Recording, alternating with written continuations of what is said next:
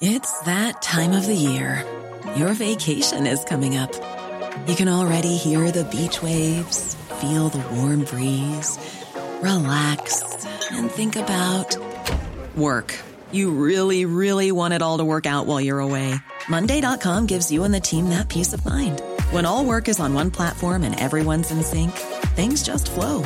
Wherever you are, tap the banner to go to Monday.com. There's never been a faster or easier way to start your weight loss journey than with PlushCare.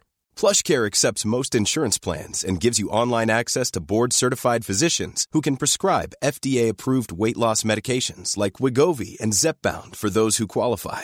Take charge of your health and speak with a board-certified physician about a weight loss plan that's right for you. Get started today at plushcare.com/weight loss. That's plushcare.com/weight loss. plushcare.com/weight loss. Hello and welcome to the Red Box podcast. I'm Matt Chorley. Apologies if you missed us last week, but with the Commons returning from recess, we are back with plenty to talk about. Times political editor Francis Elliott will explain why Number 10 is banking on Jeremy Corbyn, of all people. Deputy political editor Sam Coates warns we don't understand how Westminster spends our money. But first, Times columnist Jenny Russell thinks we've all missed the point on the Panama Papers. So all the revelations about industrial-scale tax evasion worldwide have been boiled down by the British into a single problem with a single solution. What we need to do in order to tackle the trillions of pounds that have evaded government oversight globally is to demand to see the tax records of MPs and the PM. Are we really so dull and so parochial and so vengeful about our elected representatives that we think that's what matters? This is a once-in-a-century chance to ride a wave of international indignation and bring tax evaders to book. And we're not even really trying. It was a huge tranche of information covering powerful, rich people from around the world, and yet quite quickly the Westminster Village obsession came right down to a handful of people publishing their tax returns. And the British public's obsession, the idea that actually all our politicians are venal in it for themselves, and what's more, whatever goes wrong in the world must actually be MP's fault. I mean, you have 11 billion documents, you've got 70 newspapers spending 7 months analysing the stuff that would take one person 25 years to read. We discover that all the plutocrats and crooks all around the world have built these amazing legal structures to hide perhaps 1/10 or 1/4 of the world's wealth from governments, and we come down to saying we really ought to see the tax returns for the MP for Whitney. And then we find that everything that he's done, although a little embarrassing, is perfectly legal, it's not very much money, and that Jeremy Corbyn might owe the government £180 because he's forgotten to declare the fees for 3 lectures. I mean, that's really going to make a dent in the global tax evasion problem. To what extent is this the fault of the Westminster Village, and to what extent is it just really... You mean you, Sam? No, exactly. To what extent is it just the fault of the media? Because Labour have been raising exactly the questions that you ask. So my question is, who other than newspaper editors are at fault? I think it's newspaper editors and the public and our myopia. We're just accustomed to looking at our own little tiny world and not thinking about the wider picture. The whole reason that governments have always said that they cannot deal with international tax evasion is that it requires international cooperation, and there's never been any pressure to do that. All of a sudden, for the first time ever, we've got a worldwide tide of revulsion about what's going on. And we've also got some handle on how much money it's costing all of us. There was a really interesting YouGov poll last week which asked people whether they were shocked by the revelations. And 83% of the public claimed not to be. And I think that's ludicrous. I think that's just people feeling that a kind of tide of cynicism is something they're obliged to go along with. I'm sure they were shocked. I mean, I had no idea. Well, you can be shocked. I suppose you can be angry but unsurprised. Unsurprised, yes. And maybe that's the distinction. Sort of shrug of the shoulders, and we can't do anything about it. But what we can do is we can force David Cameron to publish his tax return. Exactly. You know what? And that's where they're wrong. You see, actually, if the public put pressure on governments now, if we were all writing to our MPs and all talking on talk shows about how MPs have now got to legislate against tax avoiders and have got to run this anti-corruption summit that David Cameron is planning next May in order to say, right, we are now going to insist on transparency, we're going to punish people here who plan for tax evasion. I guess what I find frustrating about the story is not only that it quickly developed into a story about personalities and David Cameron in particular, but it was on the sort of wrong sort of the tax question. It became about inheritance tax and the rights and wrongs of inheritance tax, and the ease with which Downing Street managed to sort of part the whole story up that particular cul-de-sac was quite depressing. You mean that I loved my dad and he wanted to do his best for me? Exactly, and it's perfectly... And the illusion of a legitimate desire to do well by your kids, getting away from bearer shares in 2010 are exactly the kind of... Putin doing the best for his kids to the tune of several billion. So it wasn't even a particularly kind of tightly focused debate around, there is a debate to be had about, where evasion becomes avoidance, or where avoidance becomes evasion, but we haven't had it, and it looks like we're not going to have it now. But I guess with all these big data stories, you have to find a kind of personal angle and a hook into it. There's something I agree. About it's hard to hang on to. But the data was so big that it's impossible to get your head around. And most people can't be bothered, frankly, reading pages and pages and pages of The Guardian. So they don't. And they just think, it's just loads of rich people. There's nothing we can do about it. I don't like it, but that's just how it is. Yes, but I think the point is that we as newspapers and we as citizens ought to be saying, actually, we can do something about it. There's nothing God-given about the fact that people are cheating the rules in the system. The rules in the system are all man-made, and men can rewrite the rules. And that's the thing that we should be going for here. But isn't what you're talking about isn't happening? Isn't it actually happening and sort of almost in our newspaper today? The debate that you're asking for, which is how we should change the rules to minimise tax avoidance, well, they are making steps, and there's a big issue there. What David Cameron said yesterday on Monday was they have now struck agreements with all of the various offshore havens, Cayman Islands, Panama, and all of that, and they are going to require them to hold central registers so that law enforcement and tax and the taxman in countries such as Britain can find out who the owners are of various assets. So that has happened, and what hasn't happened is that register is going to be made public. Now, David Cameron said in 2013 that it ought to be. Now they're saying, in the interest of an expedient deal with these countries, that it won't be, but it will be available to law enforcement. So it isn't that there hasn't been progress, and progress because David Cameron's been under fire on this issue. It's just that it's not the top of page one, so it receives less attention from readers. And also, we're not pushing to go any further. I mean, I'm no tax expert, and I don't know how you deal with this stuff. But for instance, I went a couple of years ago to a major British bank to ask for some help with planning pensions and investments. And I came out of that meeting an hour later absolutely reeling. I don't know what I thought I was going to get. I think I expected them saying, these are really good companies and we suggest you invest in this. Instead, the entire meeting was simply about how I could get richer by avoiding tax. And it was all about, we advise that you put your money into complicated film investment vehicles where you lend yourself money for 7 years and postpone your tax for 6 and fill out the forms for this company, or you put your money in offshore Jersey bank accounts and so on. And I came away absolutely astounded. Now, that is a regular mainstream British bank, and that's their orthodox advice to anyone who goes to them. Now, it's that kind of thing that we should be clamping down on. I don't know what to say. Name the bank. I could, but they all do it. I was talking to a banker the other night who was saying, well, I'm a private banker, and she said all our clients have offshore accounts and offshore trusts and so on, because that's what we tell them to do. That's the sensible thing to do. Now, the government should be rewriting the laws so that isn't what you can do, so that you can't create this staggering amount of wealth which you then permanently shelter from the rest of us, because it has two consequences. A, it leads to major inequality in the country. And it means that forever some people have got dynastic wealth and other people haven't got a hope of doing what they want to do in their lives.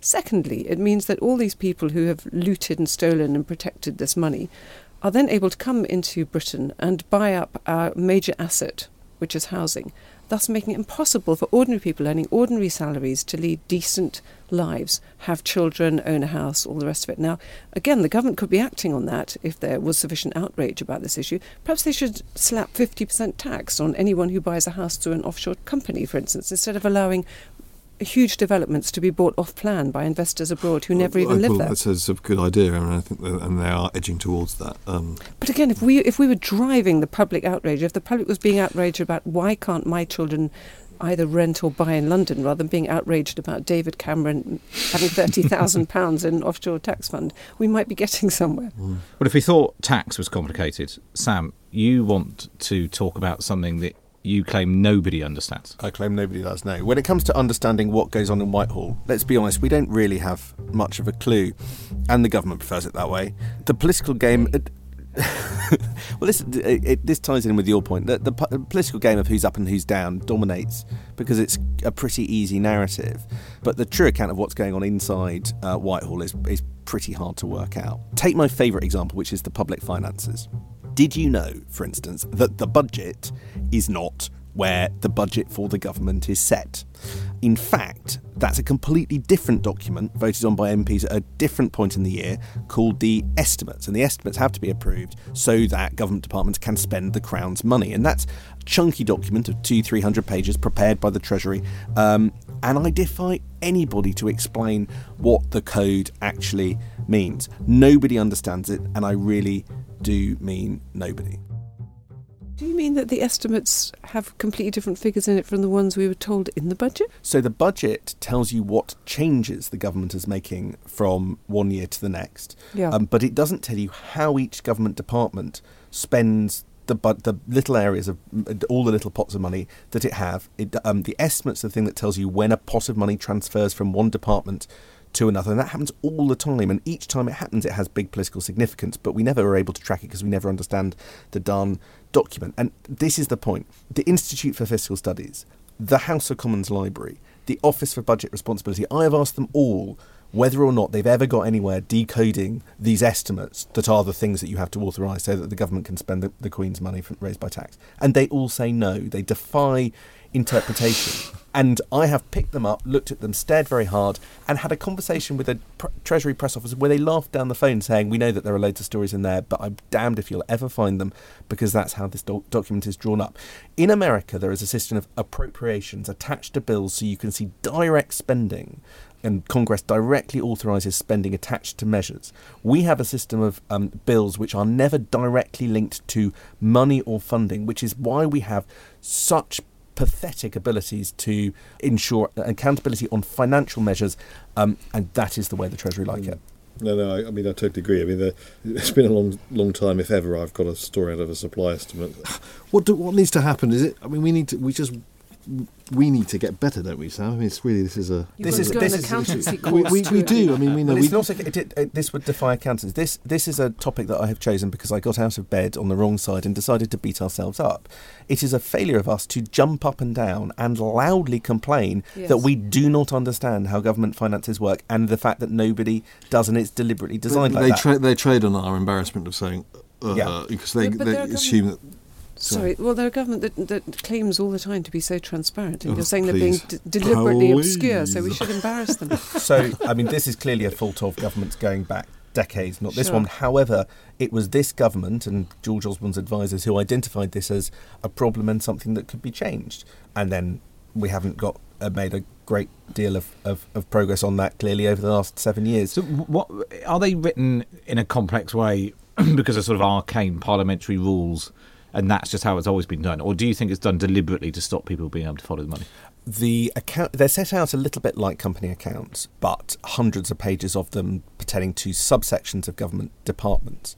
And as with accounts, your understanding is linked to the verbal explanations that go with each bit of money. And the verbal explanations, surprise, surprise, just are fairly incomprehensible and not particularly transparent. And they'll rarely tell you why a change has been made. The Treasury is absolutely schooled in not creating embarrassment for its political masters, and there is no reason to lift the lid on something that doesn't need to have the lid lifted on it. I mean, Give us an example, Sam, of what kind of story, because I'm sure listeners will be thinking, what is it we could be missing? It is entirely unclear to me where financial responsibility for the renewal of Trident lives. You might think it was an MOD matter, but historically it was a Treasury matter, and there were moves before the spending review to take it back to the Treasury and the Cabinet Office, where a sort of slightly oddly merged Treasury and Cabinet Office axis tries to take control of all major spending projects. But I am still struggling to find out who has ultimate responsibility for the second biggest or biggest public spending responsibility, item. Who has to pay for it, you mean, or who's overseeing it? I think true responsibility comes with the person who signs off the financial commitment, and I haven't even quite got to the bottom of that, because I think it has transferred back to a sort of Treasury and Cabinet Office grey area, George Osborne and Matt Hancock. But there are lots of different arguments whenever I raise that with MOD people about whether that's the case. And all of this information, bluntly, is the kind of thing that's contained in the estimates document, and that's where would be the arbiter of this debate. And if we understood more about that and how many other similar arguments are going on in Whitehall, there is an argument that responsibility over the last 6 years has drained incredibly from government departments as every capital spending project, in other words, investment project, gradually gets subsumed into the Osborne Optimus and the Cabinet Office oversight. But it's unclear This to me. my other bugbear, the kind of the gov.uk website, which appears to be, which is ludicrously won awards for being transparent and open, and actually is being purged of functionality and use. What are they taking out? They took out consultations. There was a nice little searchable thing where you could look in consultations. If to look at the kind of publications, you have to wade through. Environmental audit applications for a sewage farm in. No, I'm not kidding. Yeah. In Norfolk, rub shoulders. Are listed alongside historic child sex abuse documents, for instance. Right. So it's the opposite of if previously. And good luck with basically trying to there find were cover-ups. It's just dumping everything online. Exactly Yes. in a bland. So they say we'll put everything out there, So it's but they almost like just an bury unsearchable it. library with. Yeah. In fact, Jeremy Corbyn's desk is what Yes. it could look Quite. like. It is like falling into Jeremy Corbyn's filing system and never climbing out. Well, what we'll do. We'll put. We'll file one of these estimate documents. And we'll put it on the Red Box website at the Times. Hey, maybe we'll find that we've got some great listeners who can decode it for and us. you can, and listeners can try and pick their way through and show Sam up by discovering a story lurking in there. And then we can give them a job at the Times if they can actually be somebody who does this. My job. Out of the estimates. Right, Francis, we can't get through a whole week without talking about the EU referendum. So Of course not. Should we? Let's do that now. So it's a big moment when Number 10 is counting on Jeremy Corbyn, but that's what's happening. With the poll showing the EU referendum race too close to call, allegedly, Downing Street is banking on Labour leader's big speech on Thursday to show that the pro-EU family stretches from Momentum through to the CBI and beyond. So the debate has focused on the Tories so far. The debate has focused on the Tory soap opera, and Corbyn, from Number 10 perspective, needs to show his supporters that he's more than just a reluctant Remainer. I think actually what is happening is just there, as they write this speech, there is quite a lively debate within Corbyn's office between those who want him to go on this anti-elite stuff and make clear that his support for the EU is very limited, and those who want him to be a little bit more enthusiastic. I kind of think it's largely an arcane debate, and actually what all Number 10 really want is the prize of being able to say we've got Jeremy Corbyn on our side. On the 6 o'clock news, they want I don't think we really Corbyn saying stay in the EU. Yeah, That's it. That's it. How are they able to be so enthusiastic about having Corbyn's support when David Cameron was so very funny and cutting about him yesterday in the Commons? He was saying he didn't want a letter from Jeremy Corbyn. It was bad enough listening to a speech of his. So how can you turn around then in a few days later and say it's so great that Jeremy Corbyn is on the same side as me? They're not going to turn around and say that. I mean, they'll let other people say that.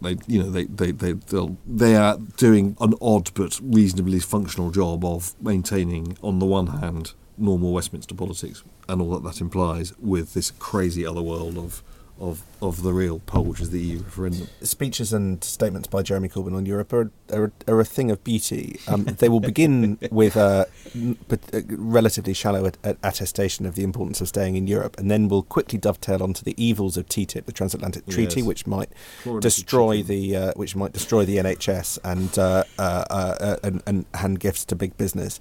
It will then segue into the unnecessary austerity, the bankers' style of austerity imposed on countries like Greece as the EU teams up with that other great evil, the IMF. And then we'll conclude with a statement about how Jeremy Corbyn welcomes all types of migrants at all time into the country.